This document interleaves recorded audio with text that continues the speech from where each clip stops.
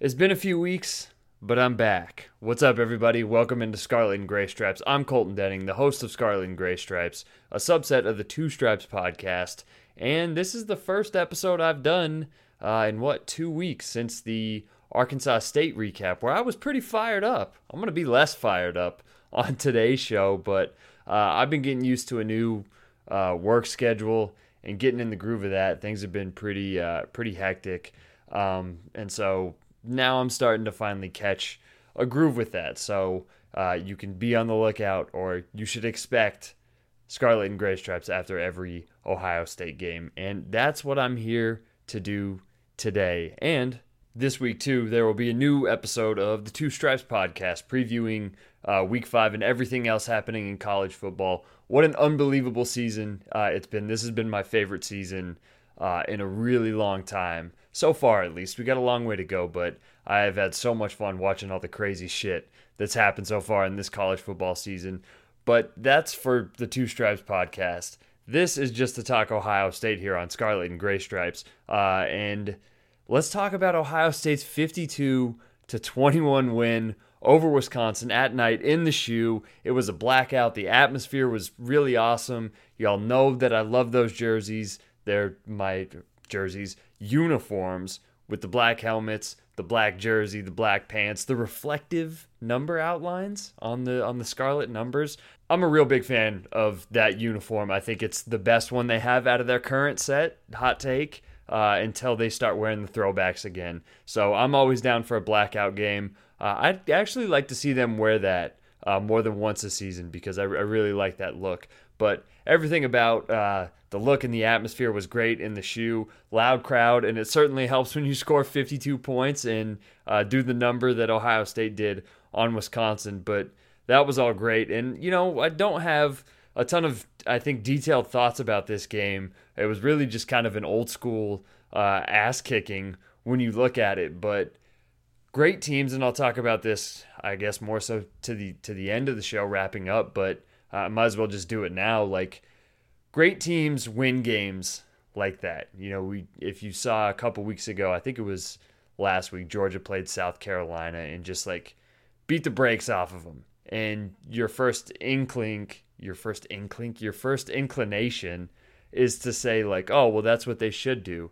And yeah, that's what really good teams competing for national championships do. And is Wisconsin even the best team in the Big Ten West? No, but they're not awful. They certainly don't look great on offense, which I'll talk about. But Wisconsin is Wisconsin. And to beat them by 31 points and to really just beat the brakes off them like that, that's impressive. To me, that was Ohio State's most complete win in a really long while, probably since 2019. Or I guess if you want to say the Clemson win in 2020, that's how good I felt about this game. So it really just started from the jump. You look at the drives, touchdown Ohio State, the interception by Tanner McAllister on Wisconsin's first drive, touchdown Ohio State, punt Wisconsin, touchdown Ohio State, punt Wisconsin, touchdown Ohio State, 28-0, and then Wisconsin scores. But even after that, Ohio State responds. They don't score a touchdown, but they get a field goal. So what is that? 1, 2, 3, 4. Their first 5 drives, they got 31 points. Whether you're playing Wisconsin or Arkansas State or Toledo or Alabama, whoever, scoring 31 points on your first 5 drives, that'll get it done against anybody. It was just a total onslaught in the first half on both sides of the ball. But what I really loved about this game, before we really break down the particulars, was how the second half started, because Wisconsin got the ball. And if they would have scored and made it 31-14, do I think they have any chance of coming back? No. But there would have been that little ray of hope that like, oh, well, Ohio State's going to have to kind of gut this one out. But none of that happened because they squashed that immediately. Wisconsin got the ball 3 and out, and Ohio State responded with a 72-yard touchdown drive. 8 plays, ends with a Julian Fleming touchdown. How awesome is it to have him in the lineup? And we'll talk about him in the offense here in a second. But that TD made it 38-7, and really just right at the start of the third quarter, just put the game away. So I'd love to see that. That's one thing I don't know if it's been missing or we just haven't seen a lot from them, is really just putting their foot on someone's neck. And by somebody, I mean like somebody better than a Toledo or an Arkansas State in recent memory. Like just putting a team away and, making it clear to a decent team, decent to good Wisconsin team. I don't know, until they figure out their offense. I don't know if I'd call them good, but again, Wisconsin is Wisconsin. And to do that to them is impressive. And so I love to see them really put the game away like that early. And like I said, it was a complete performance. Everybody, for the most part, played well on both sides of the ball. He had 5 touchdown passes from CJ Stroud. He didn't put up like crazy numbers outside of those 5 touchdowns. I don't, beyond a few throws, like I wouldn't say this was a top whatever 5 CJ Stroud game we've seen, but he was in command of the offense and working without Jackson Smith-Njigba. Like for him to do what he did against Wisconsin's defense, that's pretty damn special, that you can look at a game like that and be like, well, CJ didn't play at his best because there were a couple throws. I think, was it on the first drive of the second half where he almost threw into a pick six? You don't see him do that very often. And just a couple other kind of just rough throws, but every quarterback is going to have some high throws here and there. But outside of that, man, CJ Stroud was CJ Stroud, and I think it was the last touchdown to Emeka Egbuka. Like I've no idea how he fit that throw in, and anybody that can make that throw, that was pretty absurd. And there were 2 or 3 that were like that. The first touchdown to Emeka Egbuka was it was like right over a linebacker's head, and he was getting pressured. You can watch it on the Skycam highlights on youtube.com/Colton Denning. So he was still making some crazy ass throws, even though it wasn't like by his standards, which is dumb to say probably when he throws for 5 touchdowns. But I think you know what I mean there. But he did all that without Jackson Smith-Njigba, and I thought Emeka Egbuka, man, he's really starting to, probably beyond this point, starting isn't the right word. Like he's blossomed. He is a legitimate threat. I had a tweet yesterday that he's on pace, him and Marvin Harrison, who didn't have the biggest game, but both of those guys are on pace for over 1,000 yards. I'm pulling it up right now, so I'm buying time, and they're both on pace for 15 touchdowns. So like if that's what you're going to get, and those numbers are going to go down because, eventually after this week, I would say, you get Jackson Smith-Njigba back for the Michigan State game. Those guys aren't going to put up at that kind of pace, but like when you can get that type of production from guys, and here it is right here. Emeka Egbuka's on pace for 78 catches for 1,326 yards, 15 touchdowns. Harrison's on pace for 63 catches, 1,161 yards, and 15 touchdowns. There's a path that, like, if Smith-Njigba, when he gets back into the lineup and he starts beasting out, like, could they do 3 1,000-yard receivers? I don't know. It's going to be tough, but with the pace that those first 2 are on, they're going to have a shot at it, and a shot at least 1,000-yard rusher too. So this offense is really fun to watch, and those receivers, Egbuka in particular, he was all over the place. He's great after the catch. He can go over the middle. He can take a hit, which we saw late in the game. If there's any complaint that I have from Saturday, it's just like, why were the guys in the game? What was it, 45-7? There was no need for that, but for Egbuka, 6 catches, 118 yards, 2 touchdowns. They didn't look like they missed a beat at all. And when you're without a guy like Jackson Smith-Njigba, that's an embarrassment of riches. And you add into the fact that Marvin Harrison, like I said, had only 3 catches for 45 yards. But then you got Julian Fleming, 4 catches, 67 yards, a touchdown. How awesome is it, just putting aside the numbers, just to see Julian Fleming in the lineup and healthy, taking hits, making plays, scoring touchdowns. I think his longest catch, whatever it was, like 20, 25 yards, where he just totally juked a dude and then went up the left sideline there. That's great to see. And he's going to be another big piece. And hey, when Smith and Jigba comes back, like, how does that look?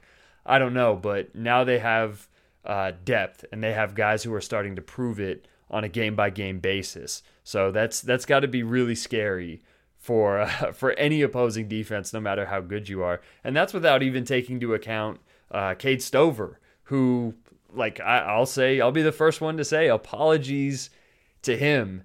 And it was never a reflection on like what he could or couldn't do, but I think myself and a lot of other people, like, all preseason, I kept saying, I don't want to hear about the tight ends. We hear about the tight ends every offseason. Until they actually do it, I'm not going to believe it. Well, it would appear that Ryan Day wasn't lying this offseason about the usage of tight ends. We keep seeing Mitch Rossi at that fullback / H-back role too, but Cade Stover is a legitimate part to this passing game. He's a legitimate threat. He had 4 catches for 51 yards, 2 touchdowns. What a beautiful play call on the bootleg by Stroud there to pull both of those defenders, and then had a second touchdown where he tried to dive over the defender and got flipped ass over tea kettle. And Cade Stover, man, he took some vicious shots on Saturday. That one, there was a play over the middle. There were a couple plays over the middle where he took some hard hits. One was in the end zone where it looked right in his ribs, and the Wisconsin safety just like got his shoulder pad or his helmet right into his ribs, and he got up. He is a tough son of a bitch, so it was great to see him score a couple of touchdowns, have some receptions, and hey, man, the more threats this offense has, like I don't know how many more you could need or possibly want to at this point. How do they have just one ball to spread out to all of these playmakers? But this truly is becoming an offense where anybody is a threat, and it's not just the coaches or the players saying like, oh, we could throw the ball to Cade Stover or Julian Fleming, or we could get Mayan Williams involved. Like, no, everybody is involved, and we're seeing that on the field. And I don't know how you play defense against that, especially when the line is playing well. And that is the most important part to all this. And we'll go back here in a little bit about what I said post Arkansas State and how fired up I was. Maybe that was a little bit of an overreaction. And hey, that's Ohio State fandom. Like, what are we if not overreactive and aggressively passionate? But the offensive line on Saturday night was spectacular. They were dominant. And putting aside like how they were in pass protection, and yeah, I've watched through the Skycam broadcast once, so I don't have any I can't give you any expert analysis on how they did in pass protection, but what they did in the ground game, man, 258 yards rushing, 6 a pop. Both Travion Henderson and Mayan Williams went over 100 yards. First time that's happened. First time Ohio State's had 2 players go over 100 yards in the same game since 2019. Look, I stand by how I felt after the Arkansas State game because I don't think it was good, but they bulldozed a strong Wisconsin front, and that was the best they've looked in quite a while. And if that's how they're going to play, this offense is pretty close to untouchable. I mean, there were holes the size of cars. Like, you could have driven through some of the holes that the offensive line was making. And I also think without acting like I know more than I do, I think that Ryan Day and the play design, I'm trying not to sound overly smart because I don't know what I'm talking about, but I think that Ryan Day put them in a position to succeed as well. I think that was kind of the line, the run game, the execution, and with what Day was calling, it all worked together, and it feels like it was the first time that all of it has worked to that degree, probably since 2019, or I guess if you want to throw in what Trey Sermon did, and I think I said that after the Notre Dame game maybe, but like that really felt like their best rushing performance in a long time, because it wasn't just Mayan Williams or Travion Henderson breaking tackles and kind of doing it all themselves. Like, no, there were a bunch of times where they weren't getting touched until like 4 yards down the field, 5 yards down the field. And there wasn't many like huge runs. Mayan Williams had the one up the right sideline where there was a hole you could fit an 18-wheeler through. But that's okay to me because those big runs will come, especially with Henderson. I'm not worried about them being able to break explosive runs as the season goes on. I think that'll come and they're ramping up. But the fact that they can just get there was a lot of 2nd and 4s on Saturday.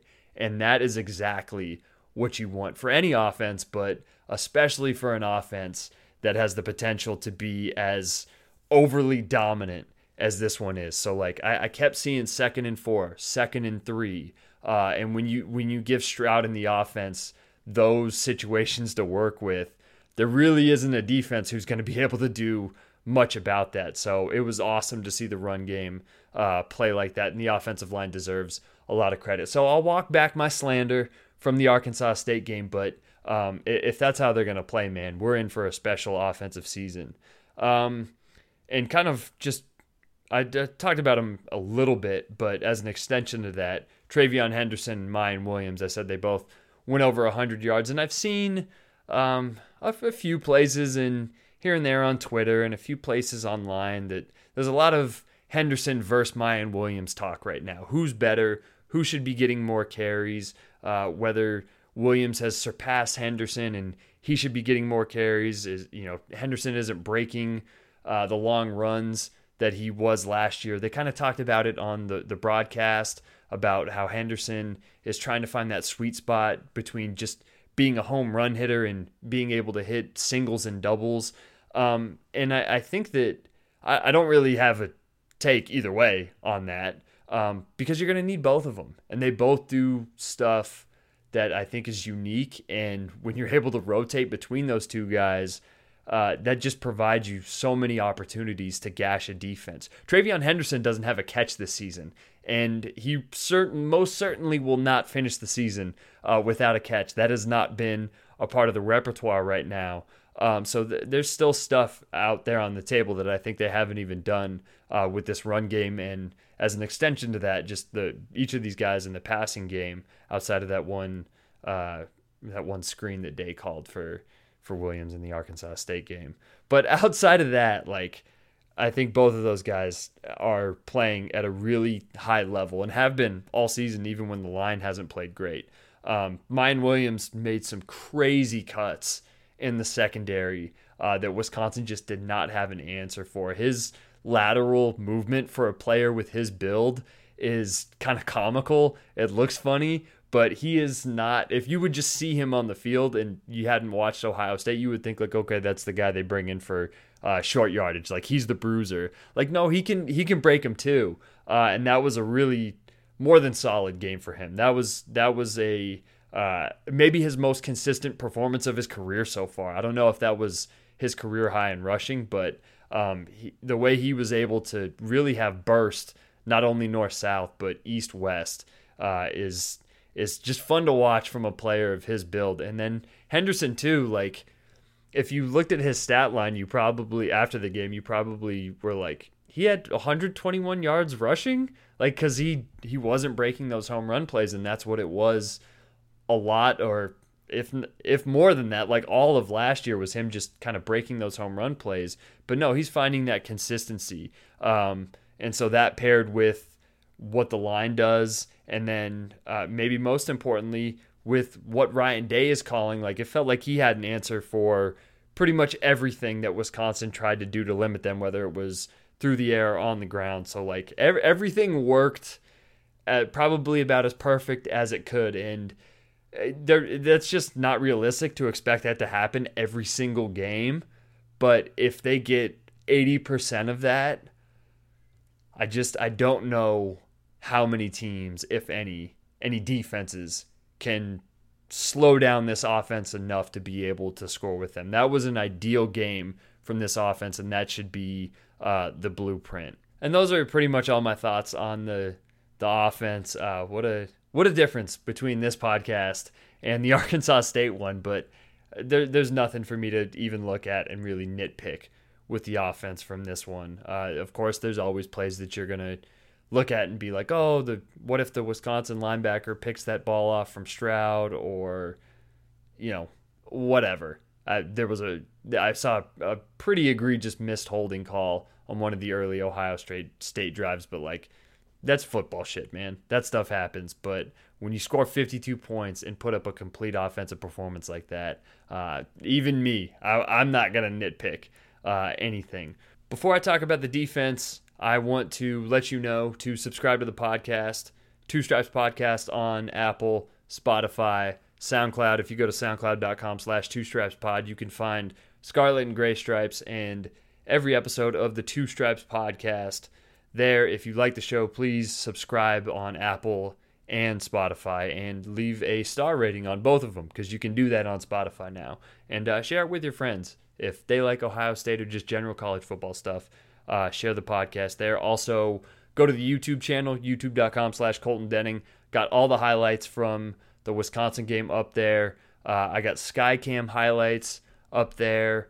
And then if you go to twostripescpd.com, you can read my 15 takeaways from the week, and that has a link to the full Skycam broadcast in there. So the number 2, stripescpd.com, and you can find all my takeaways and the full Skycam broadcast. And of course, subscribe to the YouTube channel, because a lot more fun stuff coming up throughout this whole season. Hits of the week, week 4 on Wednesday, so be on the lookout for that. I think that's all I have to plug. So let's talk about the defense.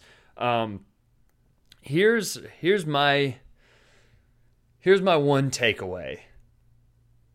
It's that Wisconsin's offense isn't very good. They're not very good. They don't look like they have an identity, which is crazy to say about Wisconsin, and they kind of just look lost. But in saying that, that doesn't take away the fact that Ohio State played really well, and especially the defensive front in particular. Like, the Ohio State's front seven, somebody said it to me on Twitter, like, they're borderline elite, they're borderline dominant right now.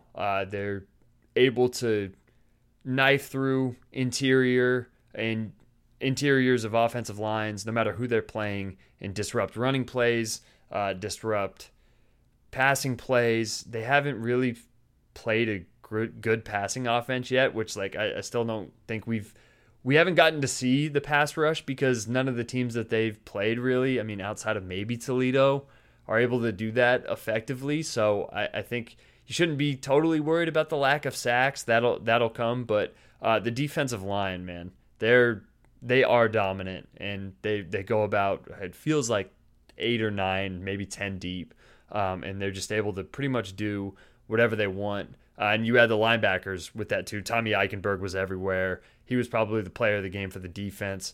Steel Chambers too, everywhere. They're able to run side to side and disrupt a lot of things. So even though I don't think Wisconsin's offense is very good, that doesn't take away from how the defense played and what I think about the front seven. And you look at the raw numbers for Wisconsin, and it's really just that late Braylon Allen touchdown run, because it was 52-14 at the time, ends up scoring that 75-yarder, and it makes it 52-21. The Wisconsin numbers with that play: 56 plays, 296 yards, 5.29 yards per play, and that isn't great at all. But that's 192 yards rushing, 104 yards passing. Without that, Wisconsin has 55 plays, 221 yards, 117 rushing, and 4.1 yards per play. That's pretty. And I know, and I talked about this in the Arkansas State game, I get that a lot of people are like, well, you can't just take out plays. The game was 52-14. Like, that, I'm not looking at Ohio State's defense at the end of the year and being like, oh, well, the Braylon Allen play. Like, no, that really doesn't count. That didn't amount to anything, because the second and third string were in there. That doesn't give us an accurate snapshot of anything that Ohio State's defense did. So, like, technically, they gave up 192 yards rushing at 5.4 yards per carry, but in reality, it was 117 yards rushing and 3.4 yards per carry. That one play added a full 2 yards per carry to Wisconsin's offense. So there's a much better way of looking at it, even though I know you can't just, hey, take out this play. But no, you can when it's a blowout, because that wasn't against anybody of note that you would see in like a close game. So it was a dominant day from the defense, and they were able to do that without Denzel Burke and Cameron Brown. And, like maybe, again, you scale that back to Wisconsin, like if they had any sort of passing game or any sort of threats out wide, or I guess just a better quarterback, maybe that would have meant more. But Wisconsin only challenged those corners a few times down the field, and I thought that nobody really got toasted. Tanner McAllister, kudos to him on that early interception on Wisconsin's first drive. I'd love to see him making plays. I've said that he's the wild card for this defense, and having his experience in there is huge for them.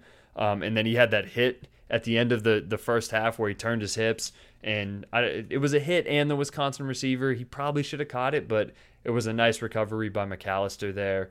I thought he was the best player in the back end to complement everybody in the front, whether it was JTT, Jack Sawyer, Teron Vincent made a couple of really nice plays, and then, like I said, Tommy Eichenberg and Steel Chambers. But it's hard to really have a ton of thoughts about the cornerbacks given who they were playing. But it's really just fun to watch this defense fly around and have fun. Like, it's just such a stark difference between the last couple of years where everything just, it felt like a grind. And I don't know where we're at with Ryan Day's proclamation of being like top 5 defense, but for them to just be as good as they are, it's really fun. And it's kind of sad to look back and be like, man, we couldn't have even had just like this or something close to this for the last couple of years. But I love watching these guys because they just look confident and they look like they're having fun for the first time in a long time. But outside of that, I don't have a ton of super like takeaways about them going forward, just because of just how much of a mess Wisconsin is. And like, I don't have any Ohio State complaints on this episode of the show, but if I were a Wisconsin podcaster, I'd have a ton, because I don't know what they're doing offensively. The interception that Mertz threw to McAllister was awful. And if you go watch it on the Skycam, like, I don't know if it was his fault or the receiver's fault, if he was supposed to sit down on a hitch instead of running it out like he did. It was terrible. Whoever's fault it was, that was really bad. And the Wildcat thing that they kept doing with Braylon Allen, like, I don't get what was up with that. Like, I'm getting and I said this on Twitter, I'm getting real late Michigan State Mark D'Antonio era vibes from Paul Chryst, where the most creativity they have is just like, okay, well, we put Braylon Allen in the Wildcat, and it's like, well, you're going to have to do more than that. And when it doesn't work, he's just like, I got creative, guys. What do you want from me? I didn't understand anything Wisconsin did on offense, and they look lost, and they aren't scary. And regardless of all the success Ohio State has had against them now for, whatever, the last time they lost to them was in 2010. Like, I feel like we all collectively, anytime Ohio State plays Wisconsin, we're just like, oh shit, like, they're in for a fight. Wisconsin's going to punch them in the mouth, and it'll be a close game for 3 quarters, and we'll all look back at it and be like, it's a tough win against a good Wisconsin team, because we've seen it over and over again with a few exceptions, 2014 Big Ten title being one of them. But more often than not, Wisconsin's at least able to show some fight, and they didn't even do that. Like, I think they played better in the 2014 Big Ten title game without scoring a point than they did on Saturday, which, like, may sound crazy because they scored 21 points, but what we saw from them, or what I saw from them, I guess, because this is just my opinion, like, that didn't look like Wisconsin football. And the times I've watched them this year, nothing about them looks like Wisconsin football. Teams aren't scared to play against their offense. And regardless of, they've never really been the explosive passing team or had that type of, vibe to their game, but it just feels like teams aren't afraid of anything they do. And they have one of the best running backs in the country, and teams are just like, okay, whatever, do what you want. Like, we'll play more physical than you, which is kind of crazy. So yeah, that's my Wisconsin rant. There was just like, it was kind of sad because Wisconsin's one of those rare Big Ten teams. Like I don't have any animosity towards Wisconsin, and so for them to look so damn bad, like I was kind of sad for them. And it's probably time for Paul Chryst to go. I said that on Twitter, like it's time to have that conversation. I've seen a few Wisconsin fans on my timeline say it, like I think it's time to shift to Jim Leonhard because they just look like, again, they're not Wisconsin football. But that isn't taking any credit away from Ohio State because they deserve it for what they did on both sides of the ball. And Wisconsin still has good fronts on both lines of scrimmage, and for Ohio State to dominate like that was pretty awesome. But I do want to see them play a legitimately good offense, and there's not a ton on this schedule outside of, I think, Maryland and Michigan to end the year. And we'll see Michigan as their schedule ramps up. Like, they didn't look the best outside of Blake Corum in the offensive line, but like JJ McCarthy didn't look awesome against Maryland. But I think the defense is continuing to get better, and the front is monstrous. We just need to see more from the secondary. They just don't play a lot of good quarterbacks on this schedule. So, and maybe that can be a blessing too, that it can just kind of help build depth, and hopefully Cam Brown and Denzel Burke are able to come back sooner rather than later. But if it's later, like, hey, you got some time to help build some depth and make this thing stronger as the season goes on. And like I said, Wisconsin isn't great. Like, no, I don't think any of us are going to lie to ourselves on that. But again, this is what title-winning teams do to teams like Wisconsin. You win big and you dominate, and you don't give the other team a second to breathe. You're on their ass right away and you put the game away. And that's exactly what they did. And that leads into Rutgers. And again, this should be a little, not to put this out into the universe and jinx it, but like they should be able to have a little bit of a break this week against Rutgers and get healthier, build some depth. There's no reason for Jackson Smith-Njigba to play this week. You might as well keep him fresh. And hopefully he's back for that Michigan State game. And if not, then you have the bye. So you have 4 straight weeks of rest. And I've been saying it all year. Like, the numbers this year don't matter for Jackson Smith-Njigba. If he comes back in the lineup and he's able to make plays, he can have 700 yards receiving this year and be just fine. He'll still go high in the draft. At this point, it's about getting him healthy. And same for everybody else that's banged up, either on the offense or the defense. So I'll be back to break that game down after Ohio State plays Rutgers, and I'm I've always been one of those people who's like, I'd love for Ohio State to play as many night games as possible for the recruiting and the atmosphere, but selfishly, I'm also like, let's get a little earlier in the day so I can spend my nights watching other games and drinking beer. And I know the Rutgers game is I think it's noon my time, but it's better than like playing Rutgers at night, which they've done at least once or twice. So I'm looking forward to getting back to like the noon to maybe 9 a.m. my time game. So I'm happy for that this week against Rutgers. But I'll break down that game next week afterwards. So hopefully it'll be another big Ohio State win. Guys, stay healthy. You build up some depth. That's it. I'm going to try to get out of here. I hope you enjoyed today's episode of the show. I'll be back in a couple of days with a Two Stripes podcast talking about every other game, just previewing week 5 coming up here. So if you want to hear me talk about not Ohio State, that is your chance. Subscribe to the show, Apple, Spotify. Go to soundcloud.com/2stripespod. Follow along on the YouTube channel. Subscribe there for all the highlights. Go to twostripescpd.com. Read my 15 takeaways. Click the link to watch the Skycam video if that's something you're interested in. And yeah, that's pretty much it. I'm kind of pissed I didn't talk about Marvin Harrison's shoes, so I might as well do it here right before I get out, because that's in my takeaway. It was funny to see him with the Louis Vuitton painted all over the cleats and then come out in the second half, which presumably like somebody from Ohio State got a call from somebody in Oregon or possibly from France that was like, hey, you guys he's going to need to take those shoes off. So that was funny, and I hope somebody on the Ohio State beat asks Ryan Day about that. And I also, like, in the back of my brain, have an inkling, like, what if Marvin Harrison Jr. has a secret Louis Vuitton NIL deal that we just don't know about? That is my galaxy brain conspiracy thought, is that, like, what if he already has an NIL deal with LV and they just did that to get exposure?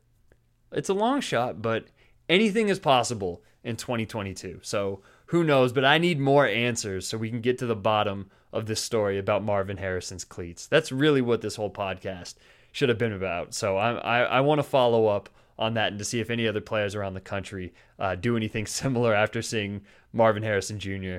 do that. But on that note, I'm going to get out of here. I'm going to watch some Monday Night Football. I hope you guys enjoy your night and the start to your week. I'll be back later this week with an episode of the Two Stripes podcast, and then on Sunday, be right back here on Scarlet and Gray Stripes to talk Ohio State, Rutgers, and recap that game and anything else that happens in college football in Week 5. But until then, I want to thank you guys for listening to the show.